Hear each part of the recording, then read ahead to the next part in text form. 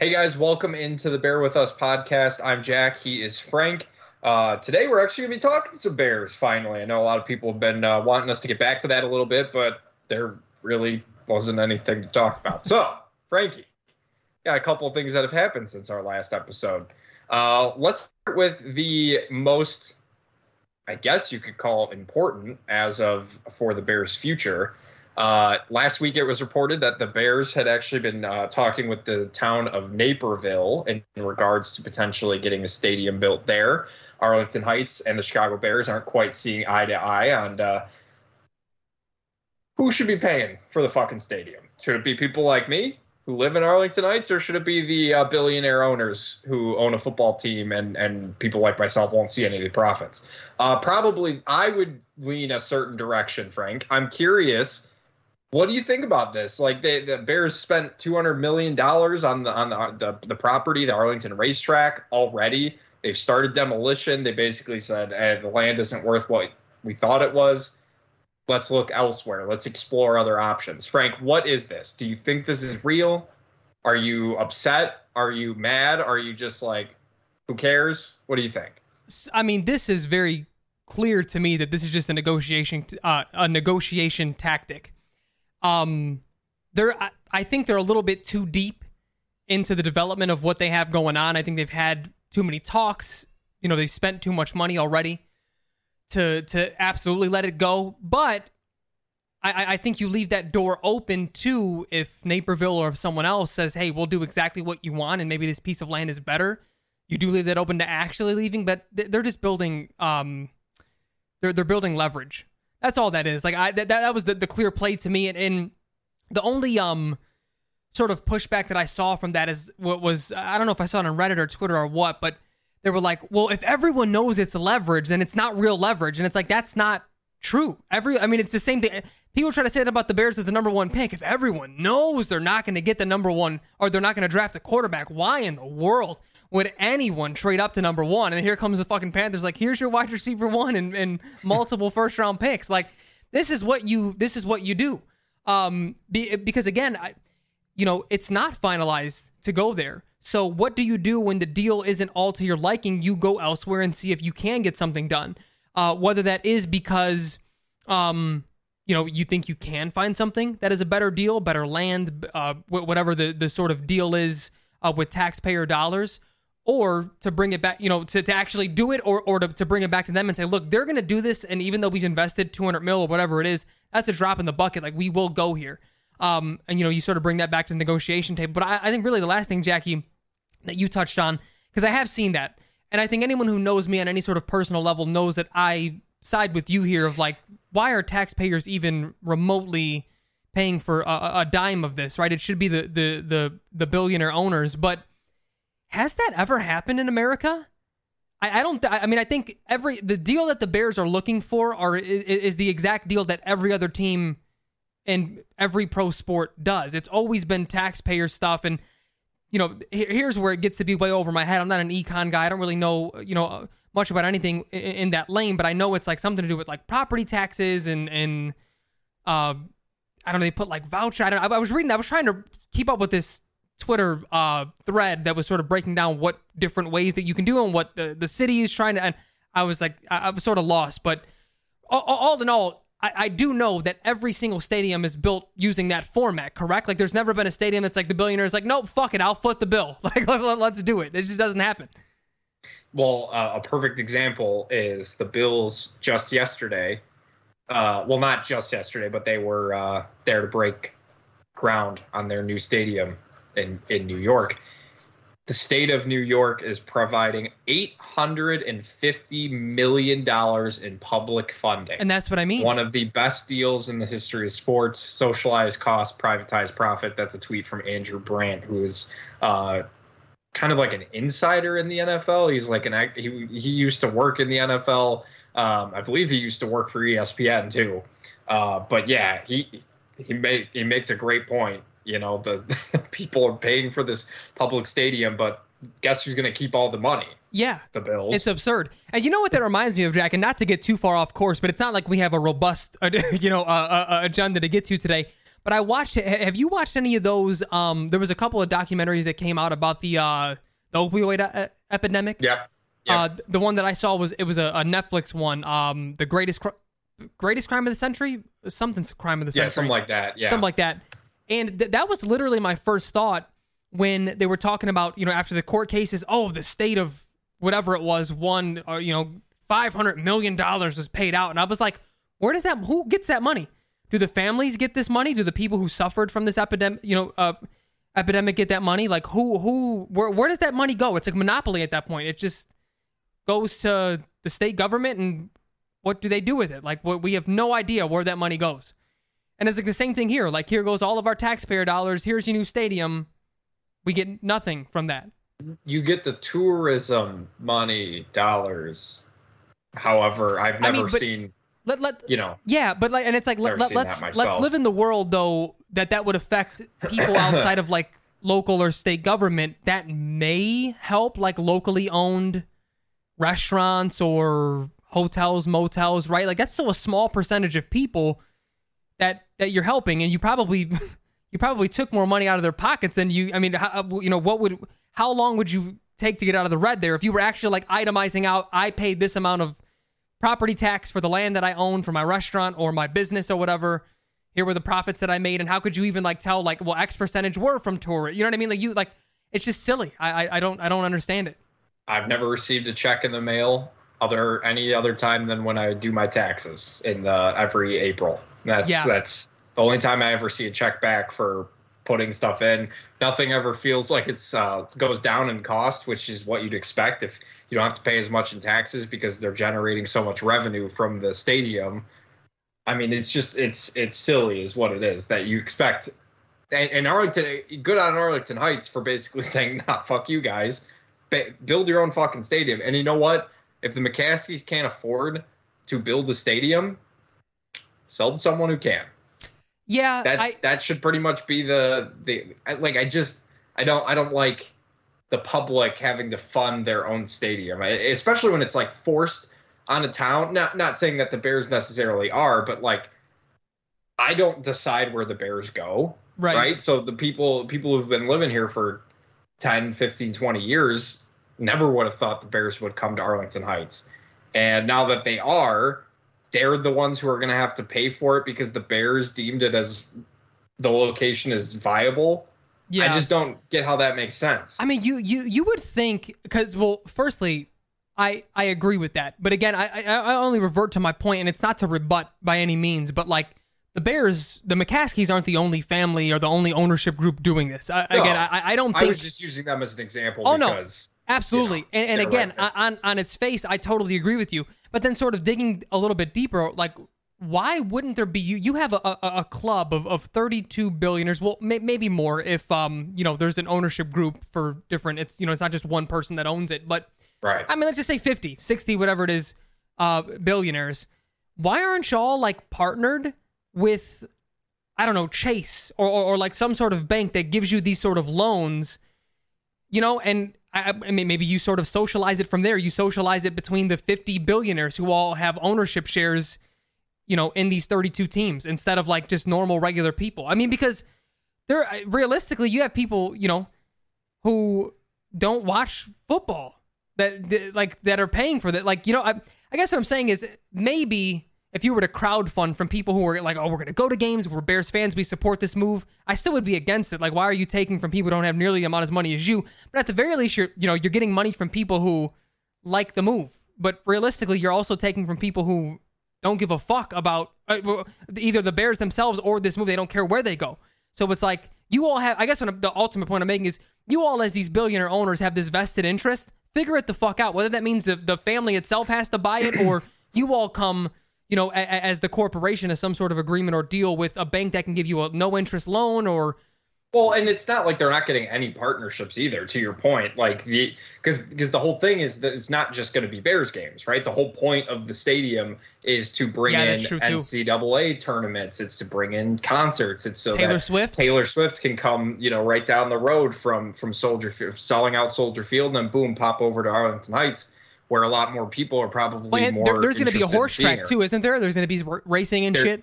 There's going to be Gambling. to be a ton that the stadium built in, probably casino, I would imagine, or at least, some sort of place where you could go and place your bets, things like that. And so it's not like it's just the McCaskies. They have those partnerships. I think it's just interesting that, socialism is terrible, horrible, all the way bad until the billionaire owners do it, and then everybody sticks up for them because they want their football team near their house. Like, can we just admit that socialism is how these billionaire owners, keep all of their money and everything? No, we don't want to admit that. Okay, we'd rather talk about how Justin Fields is a running back. Got it. No problem. No problem. I gotcha. And that's sports. Back to you, Jim, for the weather. No, but let's be real. The Bears will be in Arlington Heights. Like, I just find it hilarious that the first town that was reported was Naperville, and Naperville was like, listen, we don't have the space for it, but we'll knock down literally any building you tell us. and we'll build whatever you want. You tell us what we'll build. It's good stuff. But you know what, though? I do wonder. I did think there were some pretty good conversations on Twitter that I saw, Bears Twitter anyway, revolving around this. Does this potentially leave the door open for Chicago to say, hey, here's a space of land and, you can actually own it? Because it's not going to be Soldier Field. They're not going to renovate it. That's off the table. But people were actually identifying pretty big pieces of land by the lake. I don't know who owns it, if it's just the city or whoever else, but potentially, is that maybe Brandon Johnson's way in? Yeah, I mean, it's not unrealistic if they can get a good size. And again, if they do own because that's the biggest issue, right? They want to own everything. They don't want to just own part of it. They want to own everything. That was the whole point of them wanting to get out of the city. I don't know, man. I just think the Arlington Heights stuff, you already spent $200 million. What are you going to do? Flip it? Just sell what you bought for a fraction of the price? What other association is going to buy that land? That's my question. Who else is going to want that much land? The White Sox? They're not fucking paying for that shit. Jerry Reinsdorf will not ever move. His stadium deal that he has is literally, it doesn't matter who goes to games. His stadium is literally bulletproof. Why would he move? There's no other Chicago team that's looking to move. The Cubs have obviously done all of this renovation at Wrigley.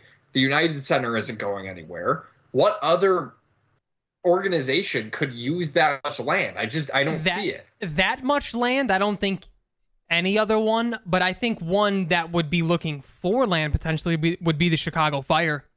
That's a little bit of, I don't want to say inside info, but the organization that I work with is working with their nonprofit, and they've been talking about moving for years. They hate where they're at right now. I don't know if it's location, but even then, they don't need. They would buy maybe half of that. They would need a parking lot in the stadium, just like they have now. Yeah. Yeah, I think the Arlington Heights stuff is too much down the road. I think we're pretty much already past that point. You don't spend $200 million and then just say, so Arlington Heights will have to make a decision whether, or they could let the Bears basically say, all right, well, I mean, you gave us $200 million. We'll use that elsewhere. Good luck. And then they'll move on. But you know what, though? The deal is going to get done. It's going to move there. The taxpayers are going to pay for it in some form or fashion. The only thing I don't know, this is where my ignorance comes into play, and people who probably are in this field, they're going to listen to this first however many minutes and be like, these guys are fucking idiots, and because we're not experts either. Well, but I do. That anyways, regardless. That's true, but I do wonder. This has to be a negotiation tactic on their end. What does the city, what does that county want, the Bears to concede on, I wonder. That's the part where I just have no idea about land ownership from the city and who does what with, you know what I mean? Yeah. Yeah, we'll have to see. But in the meantime, we do actually have some Bears things that we did want to discuss. Frank. The OTAs took place, voluntary OTAs. There were some news and notes. Kevin Fishbane wrote an article on The Athletic, so we just wanted to kind of go through his. He listed 7 big important things he brought up, so I figured we should talk a little bit about that. So let's go ahead and get into some football news, because that's, obviously what people are probably more here for, as opposed to talking a little bit more about the stadium. First things first, before we get started, is there anything better than while you're sitting there watching stupid baseball and getting pissed because both of the teams in this town just fucking suck and everything's a joke and no team is good in this city and it's horrible and awful and just bad? Is there anything better than seeing just a clip of Justin Fields just throwing a strike to DJ Moore for a touchdown? Listen, that connection, that's going to be a fantasy championship winner. I think people are... It's weird because I feel like people are sleeping on DJ Moore a little bit. And I think obviously that comes with how you feel about Justin Fields as a passer. But I agree. I've liked what I've heard. They've talked about the connection they've already been building in OTAs. It's going to get that much stronger. Obviously, we'll see kind of how they implement him in that offense. But I don't know. I just like seeing little quick highlights of same. Well, the guys that I want to see catching touchdowns. No, I agree with you. And the thing is I think it was Adam Hogue tweeted out, and I know they both said this on their podcast, that the coaches are saying the right things, are saying what they always say, but much to their surprise, they were like, what we saw on these open practices was that. Yeah. And they were like, we saw this with when people would say, oh, Jay Cutler's finally turning that corner, and we went and we're like, he looks like the same guy, and then Mitch, he's taking that next step, and it's like, this looks worse than last year. And not much was said in last year's OTAs. This is a new regime. They didn't really know what they had. So it was more of we're going to work hard, and the hits principle stuff and all that was there. But now you got these guys saying Justin looks better. This offense is, in year 2 of this system. And they would straight up were like, we weren't expecting anything, but what we saw on the field was very, very good. And I think it's easy to chalk it up and say, oh, it's just OTAs. And that's true. But what's happening right now is better than if it were to be well, they look even worse than last year, or they look the exact same. Progress is going to show in many different ways, and OTA is just the first step. So obviously you're going to want to see what they look like in, the preseason, and obviously once we get in the regular season, or even the joint practices, if they're going to do that again this year. You want to see progress all the way through. But again, I don't get how, there are people who were just upset about it. Of course they're going to say that, and their coaching staff is just hyping people up. And it's sure they are. But if you have reporters legitimately saying, yes, this looks different, this looks better, that's a good thing. It can't be a bad thing. Yeah, you'd rather have this looks good as opposed to no, this doesn't look good. You'd rather have the positives coming through. And you don't want to get too high, like you were saying. It is just OTAs. They're not, maybe 7-on-7 scrimmages. There's not a pass rush. There's not an offensive line. Typically, it's just kind of throw it to the guys and see who makes a play. But I think you brought a perfect segue into something that the defensive coordinator for the Bears, Alan Williams, said about Justin Fields that I think is really interesting, because you kind of compare it to previous regimes, specifically Mitch Trubisky. I'll get to him in a second. But Alan Williams was asked what he saw or what he's seen so far from Justin Fields, and he said, leadership, good decision-making. I see improved accuracy. That's what you want in your quarterback. And how fast he's processing from day one to right now, I see how he's grown. I think that's really important, Frank. And granted, yes, everybody hypes up your team. Nobody loses in OTAs. Nobody's bad in OTAs. Everything is great. Everything's awesome. It's just like the draft, right? You just drafted 7 Hall of Famers, maybe more, depending on how many draft picks your team had. But I think it's just the stark difference from years past, where you think of Vic Fangio, when he was asked what he's seen improvement-wise from Mitch Trubisky, and he was basically like, I coach the defense. All right. Don't ask me about the quarterback. I'm not watching. I'm coaching the defense. Where it's okay, he probably was watching his defense absolutely just kick the shit out of the quarterback. It was oh shit, here we go. But the fact that Alan Williams isn't just talking about like, oh, he just looks better mechanically or this, like he's specifically talking about how Justin Fields has improved his processing speed. Coming from a defensive coordinator, I think that's really, really important. No, I totally agree. And again, that's one of those things where the coaches are generally either going to give you a non-answer or a very positive answer at this time of the year, no matter who it is. I mean, there were quotes coming out about Mike Glennon, when the Bears had signed him. And, it's better than what we thought, better than expected, better than advertised. And, okay, we get it. And, but the sort of confirmation of that is when because the Chicago media can be very, very tough on people. I mean, even Hogan Johns, when they were there, they were ripping Mitch. And they're not mean people naturally, so they weren't like really digging in, but they were being brutally honest about what they saw in these practices. Just him looking way behind, him looking like he made zero progress. Off the TV? Yeah, exactly. So, the overall point that I'm making there is like, you can take the coach's words with a grain of salt. When you compare that in this market to what the reporters are seeing and it's similar things, those are drastically different sources. Coaches, again, are always going to be positive this time of the year or just like non-answer type of stuff. The reporters will not be. They're not patient, especially not in Chicago. It's very similar to the New York market where one little thing goes wrong, you're going to get blasted, especially this time of the year where there's nothing else to talk about. You're going to be on the fucking front page or back page, whatever it is, of the sports section on the Sun-Times. Like, it just is what it is. And the fact that both of them are essentially saying the same things, that's huge.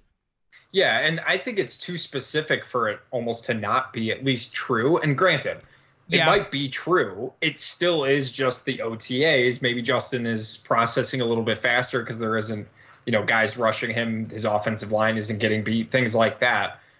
But I think it sounds like his decision-making is very much improved. And the answer was more detailed than just your traditional, he's taking it seriously.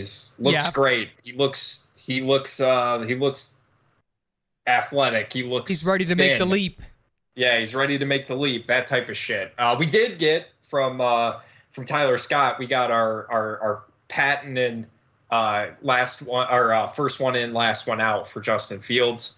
So good. We got that. We could check that box off that our quarterback is in fact staying late, getting there early. So we got that one. Frankie, there was some other conversations to be had in this article from Kevin Fishbane regarding the Bears OTAs. Starting with the number one thing, Frank, was unfortunate. Maybe fortunately, we'll get to it. I guess I shouldn't assume what you think. However, we do pretty much have 100% confirmation that Kyler Gordon will be solely focused on playing the slot corner nickel position in the defense this year. Frank, we talked about it a little bit during the draft, drafting a nickel corner over, potentially game-changing wide receivers. What do you think? Are you okay with Kyler? Have you come to terms with Kyler Gordon seemingly playing the nickel? Obviously, it's a very important position. We know Kenny Moore of the Indianapolis Colts was a Pro Bowler in that defense, playing that position. So we know that it's a very important role for the defense. How do you feel about Kyler Gordon seemingly having all of his growth more focused in the nickel? Well, I mean, it sort of all hit me when the Bears drafted Tyreek Stevenson. That was when it was like, because Kyler played the nickel like 75% or 80% of his reps in game last year. And that was when we saw a lot of Jalen Jones, and we saw who was the other kid that made some decent plays at the end of the year. I'm blanking on his name. We hated him before this year, and he had a couple solid games actually. Now I'm gonna have to look it up. His name is Kendall Vildor. There you go. And it was because Kyler was playing pretty well as the third corner. Well, I don't want to say necessarily the third, because the other thing is the Bears were in the nickel like 70% of the time. Like they were in it the majority of the time. It's just a passing league. I guess where I'm at, I've come to terms with him being the nickel. I don't know. You glance around the league and you see guys who are really good nickel corners, and they're not all like highly drafted. Maybe this where the league is at with it being such a pass-heavy league now and the rules continuing to, cater to the quarterback and cater to the passing game, maybe that's just what it's going to be. But I have a hard time believing you couldn't find a good nickel in the 4th or the 5th in one of these drafts. And I know you even brought up like the other corner that they drafted. They're high on him as well. I think you can find talent specifically for the nickel later than the 2nd. But all in all, again, as soon as we drafted the corner in the 2nd round this past year, I knew that was what was going to happen. And maybe I was a little bit more upset than I should have been. But I mean, we weren't. When the Bears drafted Kyler Gordon, we were not sold that he was a nickel. He was drafted as an outside guy. And then last year's OTAs, they saw he sprinkled in. He was a little bit of everywhere. And maybe he's just going to be this versatile guy who, really good ball skills, and he's just going to be a playmaker. And he was there essentially all year from like mid-year on. But the thing is, too, it's a double-edged sword, and I hate to be too harsh because that's when he started to shine, really, is when he started to essentially only be the nickel. So, yeah. It is what it is. I'm like, I've accepted it. I don't think it's the worst of things because if you have 3 really good corners out there, you're in good shape. But to be honest with you, I think it all depends on how good Jalen Johnson is. And I don't know if he's one of the points later in the article. Maybe we touch on him a little bit later. But he's the one that's going to drive everything. I equate him to DJ Moore. If he's a CB1, the other 2 I love. I think talent-wise they're perfect for where they're at. If he's not that good of a corner, if he has a drop-off year or he just continues to be hurt, I think we're going to be in bad shape. So there's a couple things that I think was really interesting in regards to Kyler Gordon playing the nickel. One thing is that unfortunately he's not going to play every single snap unless they are maybe going to be a little bit more flexible with him on the outside, depending on how Tyreek Stevenson and Terrell Smith, their 5th-round pick. Terrell Smith, I couldn't think of his name. End up looking. Right? Kendall Vildor, if he makes that jump, and then Jalen Jones, another guy that you and I came around to by the end of the year after he played a little bit better football. It's just, if Kyler Gordon is one of their more athletic corners, one of their better defensive backs, can you really justify not having him on the field every single snap? That's kind of where I'm curious where that comes in. However, one of the things that I think Kyler Gordon did really well throughout the year, and probably between him and Brisker, ended up actually being 2 of the better blitzers on the team. Kyler Gordon, that's like one of his best traits that I didn't really expect from last year, but he attacks the football. He's a very good blitzer, and he plays more physical than I thought he would have. So I think the nickel is a good spot for him. But I agree with you. I don't necessarily think that they needed to draft. I'm curious about Ryan Poles' process in his first draft, especially not having a first-round pick. Maybe he was just going best player available as opposed to, worrying about necessarily the position because he understood big picture how much help this team was going to need. It's just a difference of opinion between you and I on what exactly that looks like. But that being said, I think if the skill set matches where they want him to play and he ends up taking a step and becomes one of the more productive nickel corners in the league, ultimately you can't really be too mad about it, right? Yeah. I also wonder how much of it was they did draft him to be an outside guy. And I mean, we heard this a lot last year, and this is how Tevin Jenkins wound up at guard. Was we are going to see who everyone's best position, where everyone fits best, and that's where they're going to play. And maybe that's just what wound up happening. They were just trying people out, and they were like, man, he's a good outside corner, but he's an even better nickel, and we're just going to stick him there. And that could have also happened as well, because it sounds like that's what their process at least was year 1. I don't know if that's going to continue to be the case, but they evaluated everybody to a point where, like, they were trying Larry Borum out at guard during OTAs and such. So, maybe that's what wound up happening too. And if that is the case, I think that's more of a good thing than a bad. Speaking of Jalen Johnson, I know that was something you brought up. He was the second main subject that Kevin Fishbane brought up, his absence from OTAs. Luckily today we actually had some resolution to that. Jalen Johnson is back at Bears practice at OTAs. He was out there last year, entering the final year of his rookie contract. He was still working with the group, working with coaches, doing Zoom, things like that. So even when he wasn't there last week, he was still being a part of the team, which is something I really like. They actually didn't. I don't think that Eberflus expected him to be there for OTAs. I think he more expected him to be around for mandatory minicamp. I think it's kind of great that he's at OTAs. Frank, were you worried that he wasn't showing up? Did you think there was anything really to it? What do you kind of think about Jalen Johnson not being there and then showing up a week later? Well, when I first heard it, I think you're always a little bit worried, especially because he's due for a contract. Is this a holdout situation, and particularly with him, I don't know if he's really earned CB1 numbers. So unless him and his agent are being fair and sort of getting what I think and probably what the front office thinks at this point is fair, I think showing up is a good thing because you want to earn more money versus hold out for probably what you're not worth. But then he went on the radio. I forgot what radio station it was, or it was some interview. I don't want to even say it was the radio. And he was just like, look, I've been a part of Zoom meetings. I'm there. I still talk to my teammates. He's like, I just want to spend an extra week with my daughter. And I was like, I'm never going to knock that. Like, I'm a dad now. You're going to be a dad soon. Like, at that point, you being engaged over Zoom and everything is just a cherry on top. If you want to spend an extra week and skip non-mandatory stuff, I don't think I have no problem with that, especially because you sort of proved that to be right. You came when it was time for the mandatory portion. You haven't caused a ruckus. You're there. I mean, do your thing. You know what I mean? So I can't lie and act like, oh, I was just a wait and see. When I first heard it, I was like, fuck, this is going to be another Roquan situation, isn't it? And it wasn't. I don't think he lied about anything that he said on that interview that I saw. It had to have been a week ago now. I mean, did you feel any differently? I mean, the one thing that I will say is I don't think he had earned the almost the right to necessarily do if he was holding out.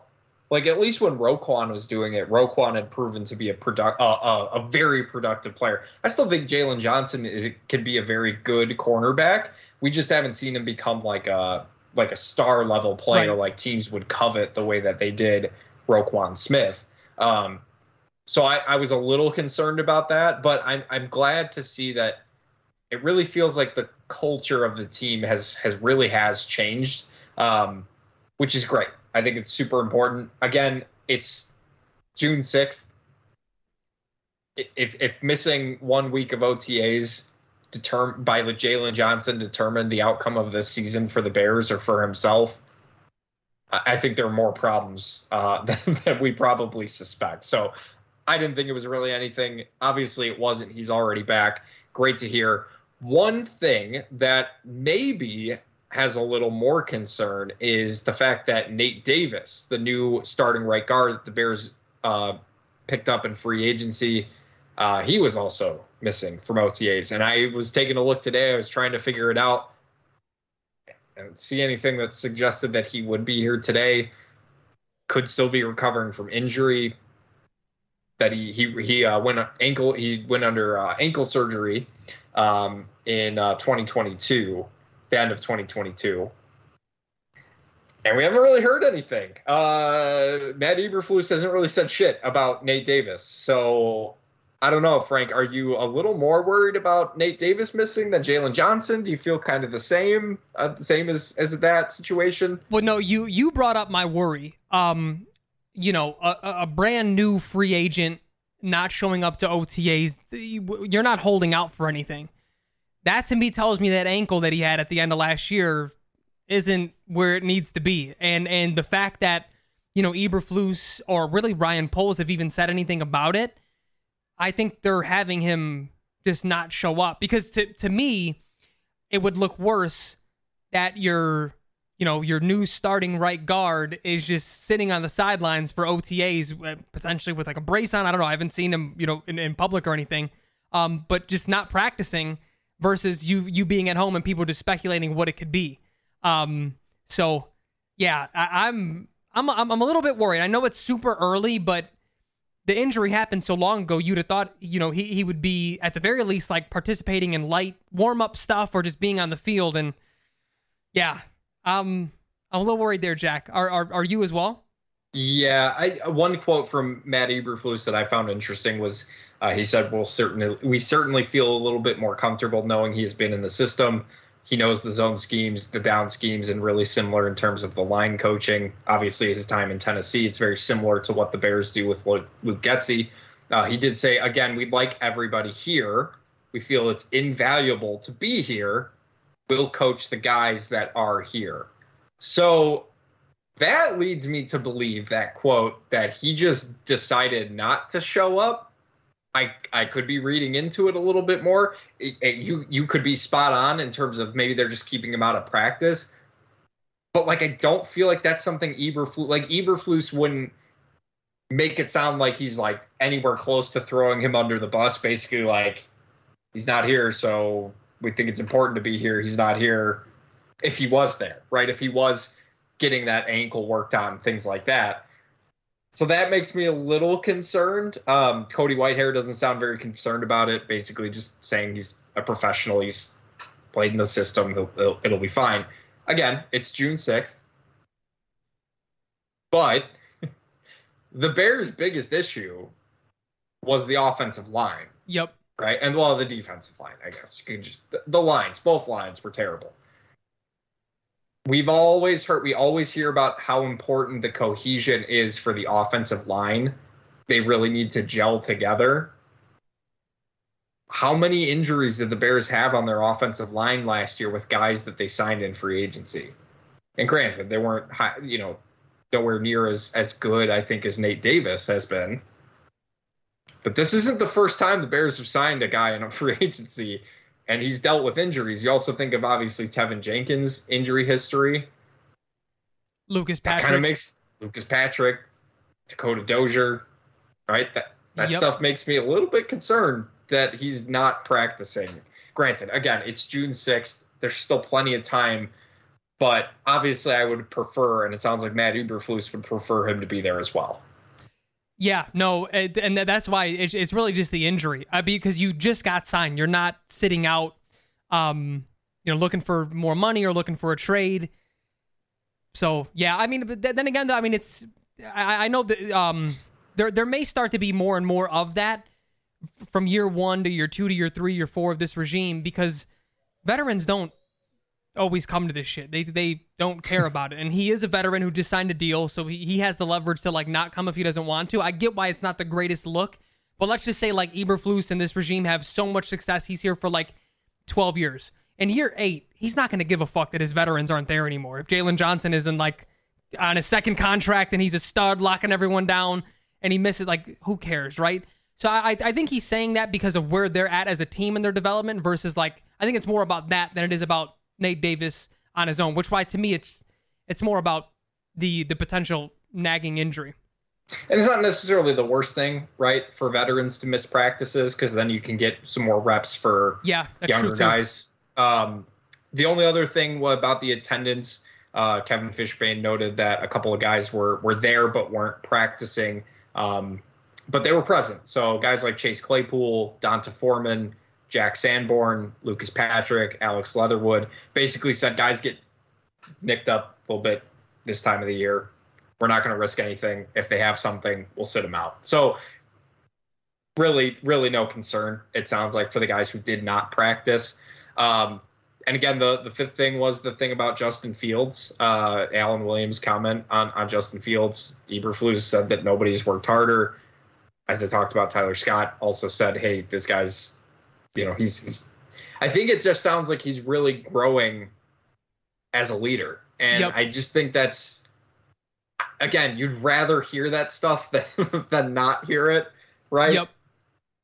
No, I mean, but with that though, Jack, I don't think they're lying. That the hardworking thing has followed him everywhere that he's been.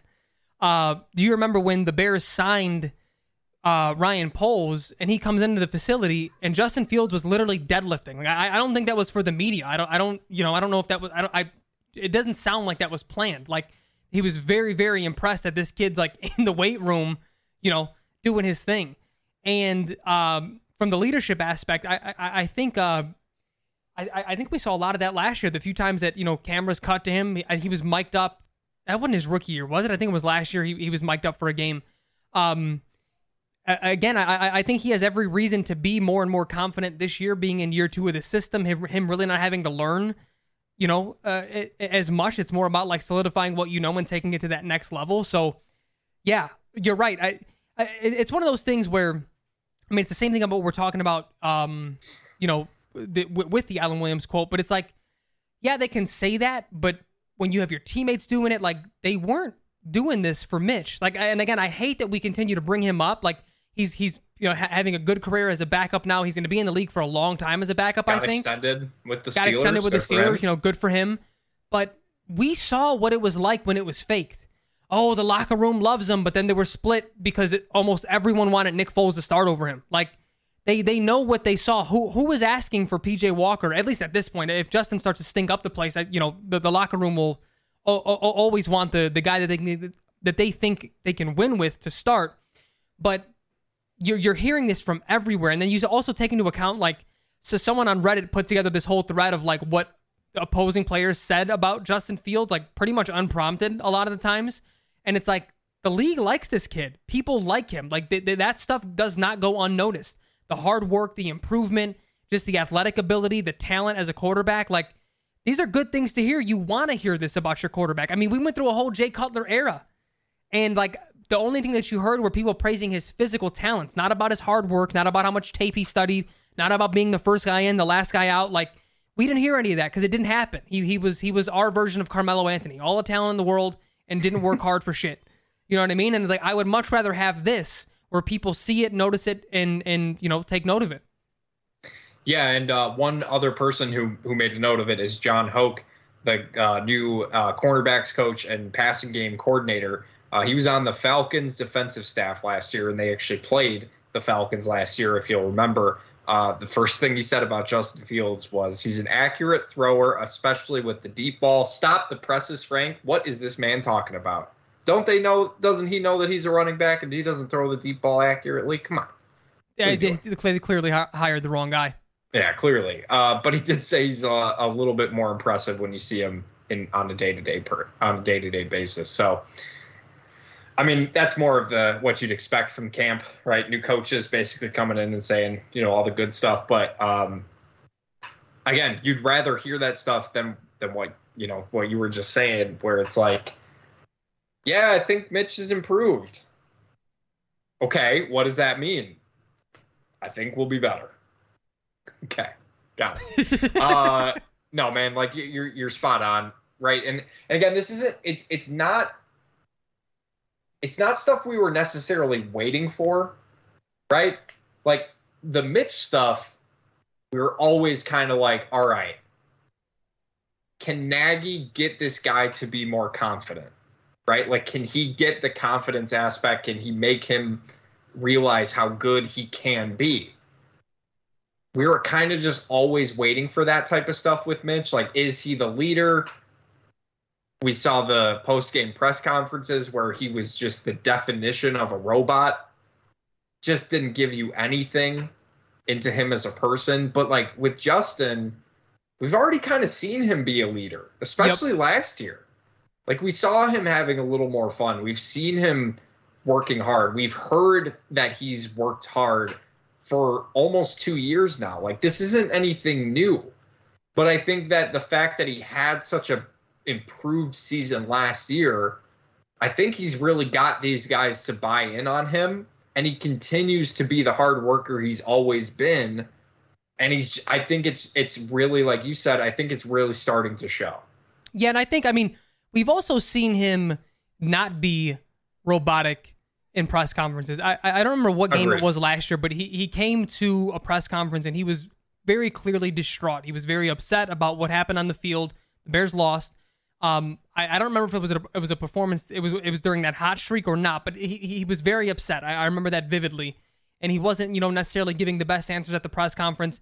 And then the very next day he comes back and he apologized. He didn't have to do that. He was like, you know what? I'm sorry, y'all. I was very upset. I let my emotions get the best of me. I'll try not to let that happen again. But it's a very competitive sport, and I'm a competitor, and we've been losing. I think that it was a bad game for him as well. And he was just like, so sorry that happened, but I'm here now. I'm feeling better. Let's talk. We can talk about yesterday's game as well. And it's like we never saw things like that with Jay or with Mitch. Like Jay had his funny little dry humor moments, but like Mitch had nothing. Everyone only loved when he turned on his little lights on the Christmas sweater, and like even that was robotic. He was like, "Would you like to see the lights?" The Ditka sweater.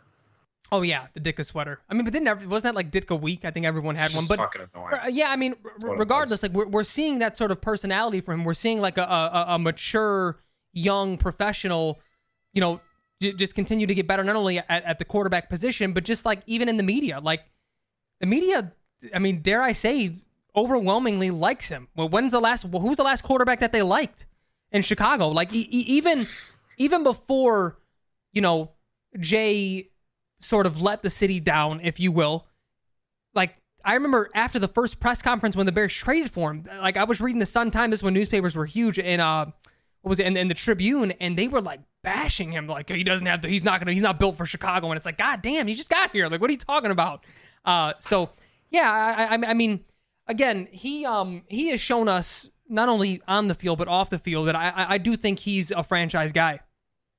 I think when the team really started to buy, I think one of those moments you're talking about, and one of the more personable moments that I think gives us a really good insight to how Justin Fields looks at the game, takes his performance, his craft seriously, was the game against the Atlanta Falcons. It was that November game where if you remember, he apologized to the defense, and the defense was like, "Stop, do not apologize. You have nothing to apologize for." Yeah. Like have you watched how bad we've been? And like Alan Williams was also saying again, he said he was sad that he was apologizing. And again, he said if you saw the way he works, saw the way he lifts up his teammates, like this is the defense talking about. We heard the fractions, we saw the fraction happen when the defense with the Bears was giving up fucking 10 points a game and the offense couldn't score more than 6. And it was just like, what more do we need to do for Mitch? Like, what more do we need to do for you? And we've kind of seen that the defense really cares and respects Justin Fields just as much as he respects them. And I think that's huge. I think that was a really interesting introspective moment about who Justin Fields is as an NFL quarterback and as a leader of the team. But so I also think it's great. No, I think it's great. I agree. And the last thing there though, I also just think like he's one of those dudes that, at least as it stands, he may get paid big and turn into a diva. That's liable to happen to anyone once you get like fucking $400 million or whatever he's going to get paid whenever that time comes. But I he's not going to be one of those dudes that throws anyone under the bus. I mean, like, look at what he had last year and in minicamp and everything. He's like, yeah, like I love EQ and I love these guys. And it's like, really? Because we don't. But he's never going to. Well, I don't want to say never again, but right now he's not that guy. So I think after that, because wasn't that the Miami game where he just went ballistic and was that the same game where he was apologizing? He feels like he could still win those games. He feels like, this is a one-score game. I'm supposed to be the franchise guy. This is on me. And he was wrong. It wasn't on him, but that's just the way he legitimately feels. Like, I don't think he's just getting up there apologizing after the defense fucking gave up another 30 ball. You know what I mean? Like, I legitimately think like you guys did enough, and I should have won the game still. Which is a great quality to have. But you're right. I think you're right. I think that was the moment. Maybe not the only moment, but that was like the one where they're like, Justin, stop, dude. Like, you did everything you could this game. Like, you're amazing. We need to do better. And that was when, they realized that that was when the buy-in started to come in. Because, I mean, even if it would have been deserved, what if he went up there and was like, you guys fucking suck. Like, you guys have to do better. Like, I'm doing all this. What if he were to reel off his stats? That would have gone off bad, even though he was right? You know what I mean? Like, so... Like a certain other quarterback with the New York Jets who may have blamed his team for their performance. If you recall, Zach Wilson did that. Oh, and yeah. that got him benched. Yeah. Well. Weird. The other thing that Kevin Fishbane brought up was Khalil Herbert, his performance. Just kind of talking to Khalil Herbert to get his thoughts on how the Bears had handled the additions that they've made with Donta Foreman, Travis Homer, and drafting Roshan Johnson. Khalil Herbert basically said, yeah, it's the NFL. It's every team kind of does this now. You have multiple running backs. But it sounds like he's happy with the challenge. It sounds like he's ready to take that next step. And he said he wanted to get a stronger core and really improve his pass protection, which it sounds like that's something that he's been seriously working on. And Frank, I know you'll love this. He did boxing. He boxed. He wanted to work on his punch time. So good. Khalil Herbert understands that it's not just about running the football anymore in the NFL, right? It's being able to be versatile. You have to be able to catch the football. You have to be able to block, especially in this Bears offense. Frank, I got to be honest. Like David Montgomery leaving, you and I were kind of like, yeah, it is what it is. I kind of really like the Bears running back room right now. I kind of like where they're at. I do as well. I still think they're missing a pass catcher from back there, unless Roschon Johnson is has the skill set that he just didn't show in college. But just as downhill, nasty power runners, that's a nice little three-headed monster. And I'm not expecting all three or maybe any of the three to have 1,000 yards. I think they spread the ball out pretty well. But I mean, it wouldn't shock me, because I still think they're going to be a run-heavy football team this year. I think they'll throw a little bit more than last year, but they're going to rely heavily on the run again, do some play-action stuff and get Justin out of the pocket. But it wouldn't shock me if all three of their numbers added up to 1,800 to 2,000 yards with the pretty even amount of touches between, well, especially between Herbert and who was the Jackie, names are evading me today. The signing that they made from Carolina. Donta Foreman. I think those two will definitely split carries, and then Roschon will be a third down guy. It sounds like he's already the best blocker, pass blocker of the group. So, dude, they love Roschon Johnson. I've never seen a team love a running back more. I haven't seen any prospect get this type of love. His college coaches, his opponents, the running back that got drafted in the first round, like everyone loves him. Everyone loves him. And how can that be a bad thing? Yeah. So, agreed. No, but I agree with you. I really like the running back room, and we'd be remiss to not bring up the RB1, Justin Fields. So really excited about what they got going on. Listen, Frankie, we were I was in a dynasty draft, and I got Donta Foreman in like the 15th round. I feel like I might have gotten the starter for the Bears running back room. Like, I think people are sleeping a little too hard on our guy Donta. I know people are excited about Khalil Herbert, especially outside of Chicago. We've talked about it a couple times. I think, Khalil Herbert, I think he's like averaging like over 5.5 yards per carry as an NFL running back, which is phenomenal. But he just doesn't have like that top end burst. Like he can escape, but he can't really finish that well. I'm hoping maybe we'll see a little bit more of that this year as he gets more opportunities. Because again, and something else we need to see is, can Luke Getsy utilize multiple running backs in the same offense? Because that was one thing you and I were kind of getting frustrated with Luke Getsy towards the end of the year, was like, we'd seen such good play from Khalil Herbert, and then David Montgomery comes back from being injured, and it's just all David Montgomery all the time. Now, granted, a lot of that was what you were talking about, the pass protection. The team would get down by a ton, and they would just need to throw the ball. So we'll see if there's a little bit more versatility, more even split amongst those running backs. So I think that'll be interesting to see. The very last thing Kevin Fishbain talked about was Cody Whitehair. We thought there was a chance that Cody Whitehair might not even be on the team. He is actually, I believe, going to be a captain this year as the starting center. Now, granted, he still could be a cap casualty. I doubt it will happen. It sounds, they didn't draft a center. They didn't sign a center. It sounds like this is kind of the direction that they want to go.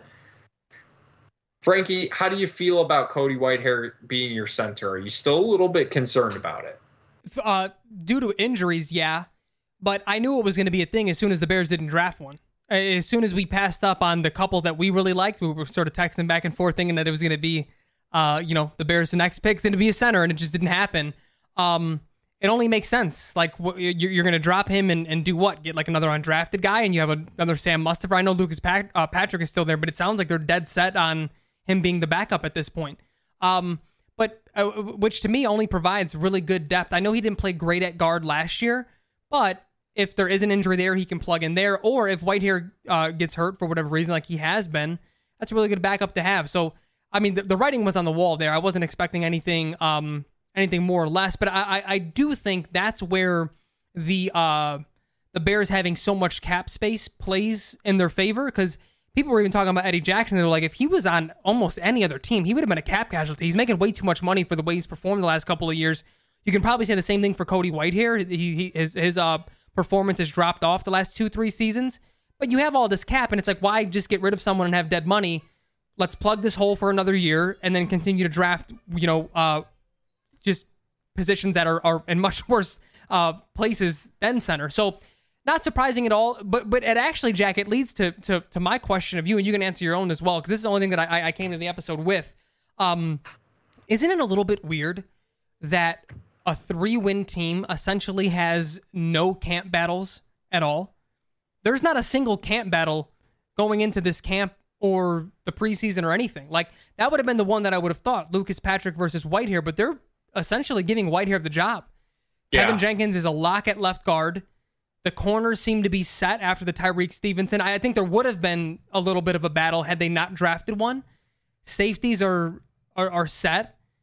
Who is fighting for anything? Maybe like lower end, like Velus Jones maybe on the bubble. You know what I mean? Like there's something to that, but like there are no battles, and that's like I don't ever remember this being a thing for a team that just only won 3 games.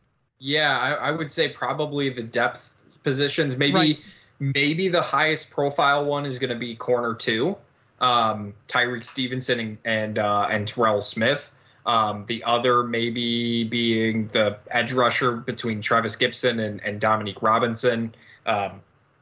Travis Gibson, Bears sound very high on him still, to see if maybe a year, a full off season in this, another full off season, I should say, in this spot, hand in the dirt, things like that. Can he get back to being the type of prospect that he was originally drafted as? Maybe the Noah Sewell, Jack Sanborn. That may be the one. Yep. That You're one right. right there. I forgot about them. I know that Sanborn was he missed some practice. He might be hurt a little bit still. We'll see. I apologize. Kevin Fishbane actually had a couple more things. He basically just Tyreek Stevenson picking off Justin Fields. John Hoke, really liked him. Terrell Smith, talked about him as well. They really like Terrell Smith, man. He might be a sleeper in terms of he was a fifth rounder. 5th round pick out of Minnesota. Maybe they just have an infatuation with 5th rounders. Braxton Jones, and now that might just be their sweet spot. Yeah. Noah Sewell was a 5th round pick. Yep. Darnell Mooney was a 5th round pick. That just Travis Gibson was a 5th round pick. Maybe that's just where they make their money in the 5th round. But I mean, even the interior, Javon and the other defensive Zach Pickens. It sounds like they're pretty slated to be depth guys, at least right now. Because it sounds like Billings and Justin behind Jones. Billings and Justin Jones. I mean, they've been very impressed with Billings from what I've heard. So yeah, well, he's gigantic.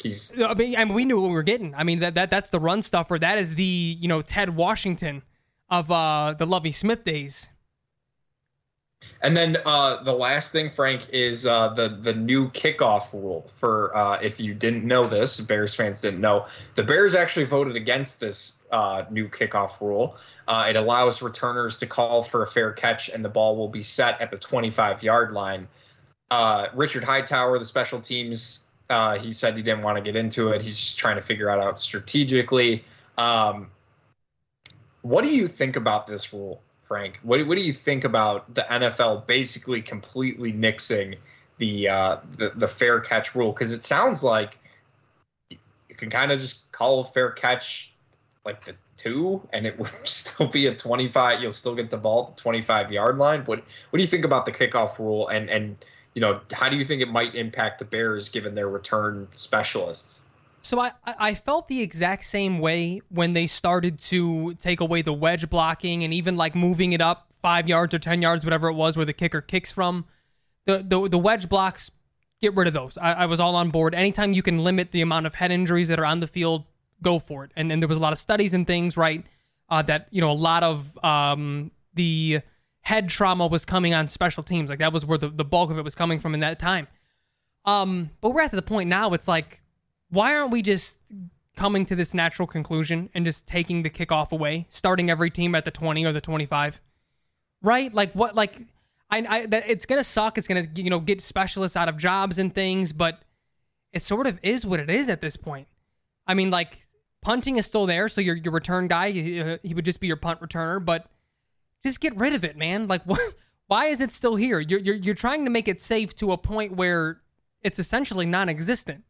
Because, like, they're just, when you watch from a week to week, on a week to week basis, these kickers now can kick the ball so fucking far that for the first, like, 12 weeks of the season, they're all kicking out of the end zone. You don't really get returns until their legs are fatigued, or, like, maybe late in games you'll get a couple because their legs are fatigued if they kicked, a few field goals or whatever. But, like, just get rid of it, man. Like, what?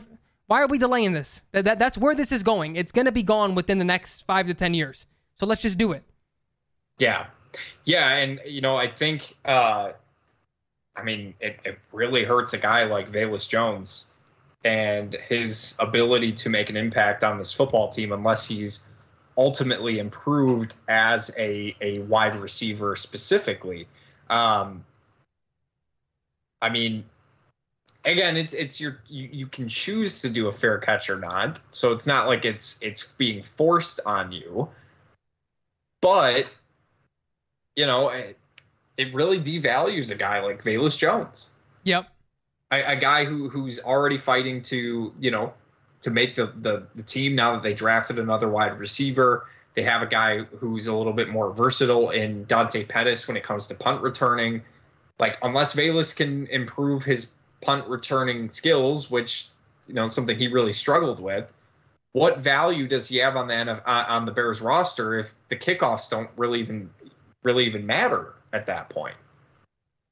Well, I mean, that would call for probably a union conversation of, like, severance packages, right? Like, guys who that is their role, you'd have to, like, buy their contract out or something of the sort. Something like that would have to happen, I would assume. They don't unionize for no reason.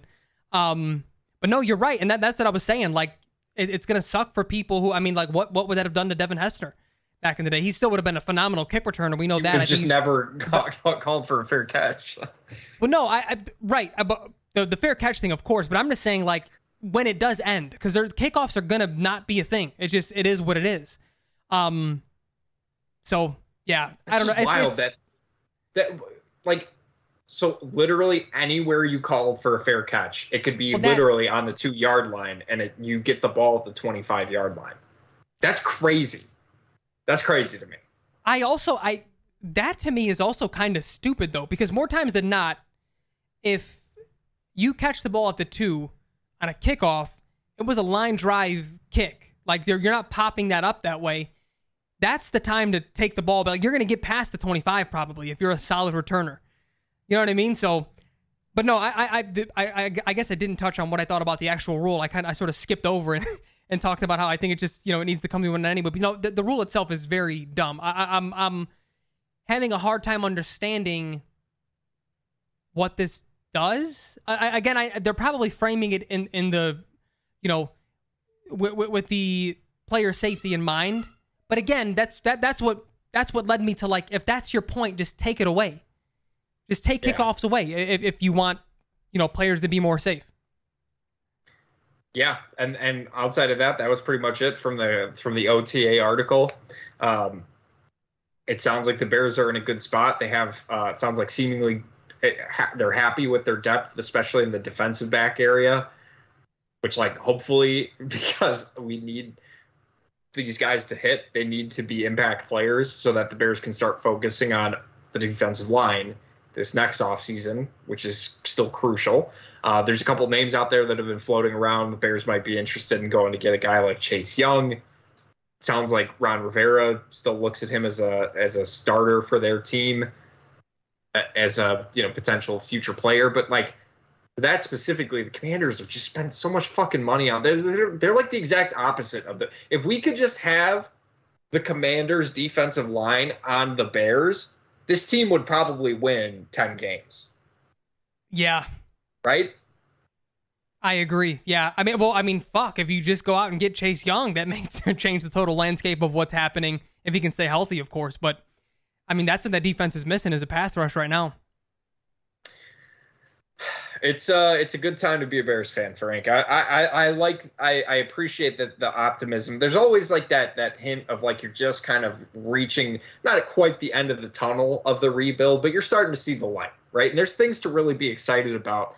And I know a lot of Bears fans still think it all comes down to Justin Fields, which I think is absolutely correct. But I don't know how you could be upset about what Ryan Poles has done to give Justin Fields the opportunity to prove that he is the leader. He is the franchise quarterback moving forward. You potentially are going to have 2 top 10 picks in the first round again. Bears are set up for some success. Dude, Frank. could you imagine? Could you imagine if the Panthers are just awful, we get the first pick again? Listen, I know people are excited about their roster for some reason. Maybe not excited. Maybe excited isn't the right word to use, but they did add some NFL talent, right? Adam Thielen, DJ Chark, who I know you really like, Miles Sanders. They've had a good, they had a good defense last year. Their offensive line was improved. I just don't see how that team is going to be that good. Like, I think people are overrating Frank Reich, and this is coming from a guy who really liked Frank Reich in his time with Indianapolis. But I mean, you just look at Bryce Young, man. Like he's so small. He's very small. He's very small. I mean, I don't think they're gonna have, unless injuries are crazy, I don't think they're gonna have the first pick. I still think they're a way better team than Arizona. The Cardinals are gonna have the first and possibly the second overall pick. Probably, yeah. But a man can dream. A man can dream. The Panthers, they should get us in the top 10. And then the Bears would probably be right outside the top 10. Maybe 15, 14. Unless Justin takes that step and this team just explodes and this team just ends up being a 12-win football team. Well, I mean, could you imagine? You win the Super Bowl, you get the 32nd pick, and then you have like a top, I mean, just what the Eagles just did. They lost. I was literally just going to say, gee, if only a you team get number had just 5 or something, that'd be crazy. I would just, like, first of all, we get to see it this year regardless, as long as injuries don't happen. But a Patrick Mahomes, Justin Fields Super Bowl, I think would just be incredible. And if the Bears do beat the Chiefs in the Super Bowl, like, we never have to talk about not having Patrick Mahomes ever again. That's something to look forward to. Well, I mean, we won't. Will the national media ever shut the fuck up about it? If Justin Fields beats Patrick Mahomes in a Super Bowl, I think that'll take care of that conversation. I would hope so, but they're inept. They talk about the same things every single fucking year. You know who doesn't do that, Frank? The Bear With Us podcast. You're goddamn right. The guy on the right. The guy on the right. The guy who won't stop wearing those fucking headphones that break the brain. Sorry, again, apologize. But we do appreciate everybody for listening. As always, this has been the Bear With Us podcast. We'll be back next week to talk a little bit more football. Depends. We'll see. Maybe the jersey conversation will happen because I've been thinking about it nonstop, Frank. Let's do it. Yeah. Nonstop. The Seahawks just announced they're wearing their 90s throwbacks with like the light blue and the silver pants and the, that. Do I know that jersey? You should, because it was the Curtis Martin jerseys. I think even Sean Alexander may have worn them back in the day too. I got to see him. I don't remember. I could be wrong, but you do have to see him. Anyways, we appreciate you guys listening. We'll talk to you guys next week. Later, Frankie. Later, Jackie. Later, everybody. Everybody.